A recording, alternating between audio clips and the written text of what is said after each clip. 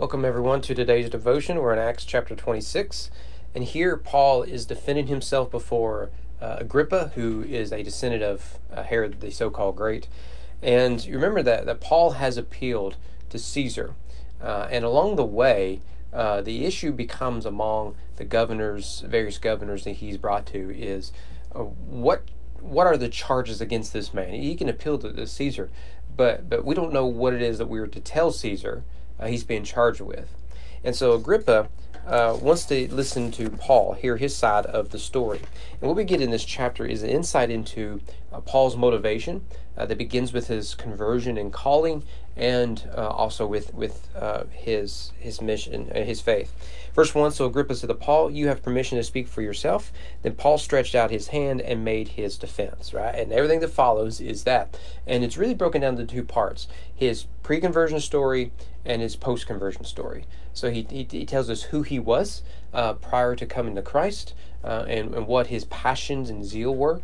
And we really end up seeing Paul saying that what I was doing then is what these folks are doing now to me. And then he talks about his conversion and his life since encountering the risen Christ. So verse 4, let's look at his pre-conversion. I have to do a lot of skipping here. My manner of life from my youth, spent from the beginning among my own nation and in Jerusalem, is known by all the Jews. They have known for a long time, if they are willing to testify, that according to the strictest party of our religion, I have lived as a Pharisee. And now I stand here on trial because of my hope in the promise made by God to our fathers, to which our 12 tribes hope to attain, as they earnestly worship night and day. And for this hope I am accused by Jews, O king. Why is it thought incredible by any of you that God raises the dead? It really is a simple question, isn't it? He's saying, look, all Jews are living for this hope. And I was among the strictest of those Jews. And yet I can see that God can and does raise the dead. Right? So to Paul, the resurrection is the center of everything. So being a Pharisee, he already had in his theology that there is a resurrection. But now, having encountered Christ, he sees it with greater clarity. As he'll say later, that Christ is the first fruits of the resurrection. And so to him, again, the center of everything is the question, did Jesus rise bodily from the dead? And that is still the central question that Christianity asks the world. Did God raise Christ from the dead? If no, ignore Christianity. If yes, then you cannot so easily ignore Jesus or the message of the gospel. You can still reject it, but you do so at your own peril. He goes on to talk about his life as the strict Pharisee, seeking to destroy this young faith. He'll say there in verse 10, I not only locked up many of the saints in prison after receiving authority from the chief priests, but when they were put to death, I cast my vote against them. What I think we can see here, get from here, is we first meet Saul in the context of Stephen's execution.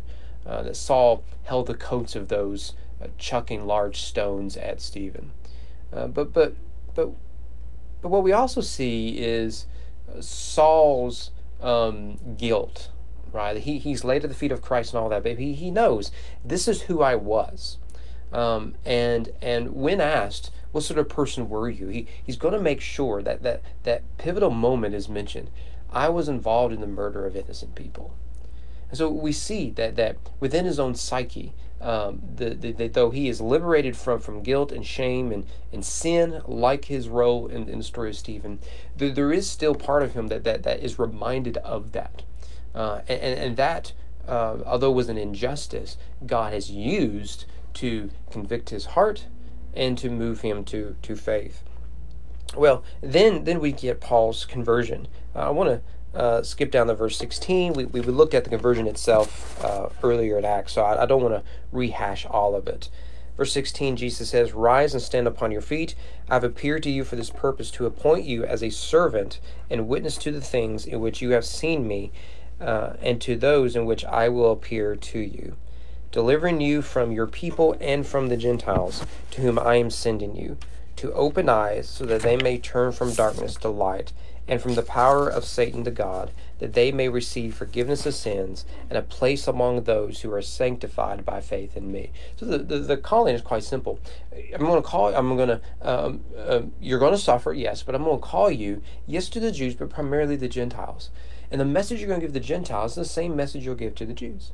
And that is that salvation and forgiveness is procured by the death and resurrection of Jesus, and that by faith you will be saved, whether Jew or Gentile. Right? This is the message of Paul. And I love the language of opening eyes and turning from darkness to light. This is the sort of imagery we see in the Gospels. Luke would be a good example of that, who wrote not just Acts, but also the Gospel named after him. In that Jesus opens eyes, not just because you've heard me say he's a good humanitarian, because he believes in social justice, but because it is a picture of the gospel. And here, Christ gives that commission to Paul. It is the calling of the Christian to, by faith and through the gospel, to open eyes and bring out of darkness into light. Well, he goes on, verse 20, I declare first to those in Damascus, and then in Jerusalem, and throughout all of the region of Judea, and also to the Gentiles. And just pause there. That is Acts 1:8. Now, it isn't perfect, right? He's going to start in Damascus, and then he'll go to Jerusalem. But you see, Jerusalem, region of Judea, and Gentiles. So we see that not only is the book of Acts following this trajectory, but the life of Paul follows this trajectory. He is converted in Damascus, and then where does he ends up, at least in this way this is told. He'll start in Jerusalem, go to Judea, Samaria, and then to the ends of the earth. So we see it, once again, another example, Acts 1:8 playing a thematic role. But what is he preaching? That they should repent and turn to God, performing deeds in keeping with their repentance. Notice that repentance is salvation. Performing deeds in keeping with their repentance is the demonstration of the work of the Spirit. So what he's not saying is faith and works. What he's saying is faith leads to works. We are saved by the works of Christ, by faith. And that transformation leads to demonstrations of our faith, which are good works and deeds and sanctification. And so he says, I'm calling everyone to repent and to live a life consistent with repentance. Verse 21, for this reason the Jews seized me in the temple and tried to kill me. Now, Paul is skipping over some of the details. But he's not wrong. He's saying here, look, they've essentially seized me because I dare to go to the Gentiles and preach Christ raised from the dead. And now he's been arrested because of the accusation he's brought a Gentile into the temple beyond where Gentiles are allowed to go. And that's a false accusation. But Paul says, look, at the end of the day, the real reason they're arresting me is because I, as a Jew, dare to go to the Gentiles and preach Christ and him crucified. Well, then Agrippa and Paul have this back and forth. And what's striking is that Paul seems to forget he is on trial for his own life and liberty. And he zeroes in on the king and pleads with him to repent, essentially. So we get in verse 27, King Agrippa, do you believe the prophets? I know you believe. And Agrippa said to Paul, in a short time, would you persuade me to be a Christian? There's that term that started in Acts. Or in Antioch, I should say. And Paul said, whether short or long, I would to God that not only you, but also who hear me this day, might become such as I am, except for these chains. This is his trial. This is trial. And one of the things, if you study church history, you'll see that this is a pattern among persecuted believers. To turn their trial into an evangelistic crusade. My favorite example, because it's my ancestors, were in Virginia. And in Virginia, you could not preach without a license. Virginia, of course, named after the Virgin Queen, who is the head of the Church of England, Anglican Church. So at the time, this is pioneer times, pre-Revolutionary War times, Virginia had a state church. Most states did. And to be a Baptist without a license, to preach without a license, was illegal. So my ancestor named Lewis Craig is on trial, he and others, and he turns his trial into basically a sermon. He eventually goes to prison, and while in prison, he preaches to everyone that would go by. This is common in church history. that we defend Christ before we defend ourselves. Now, if that were the attitude of Christians right now, how much healthier would the church be? Too often we come to Christ demanding goodies, rather than we come to Christ so that we may lift him up where he deserves to be. What a radical insight we get here. That Paul even wants those who have him in chains to come to faith. And if it means he bare chains so that they would come to faith, then so be it. He would rather suffer for the glory of God than for his own liberty. Yeah.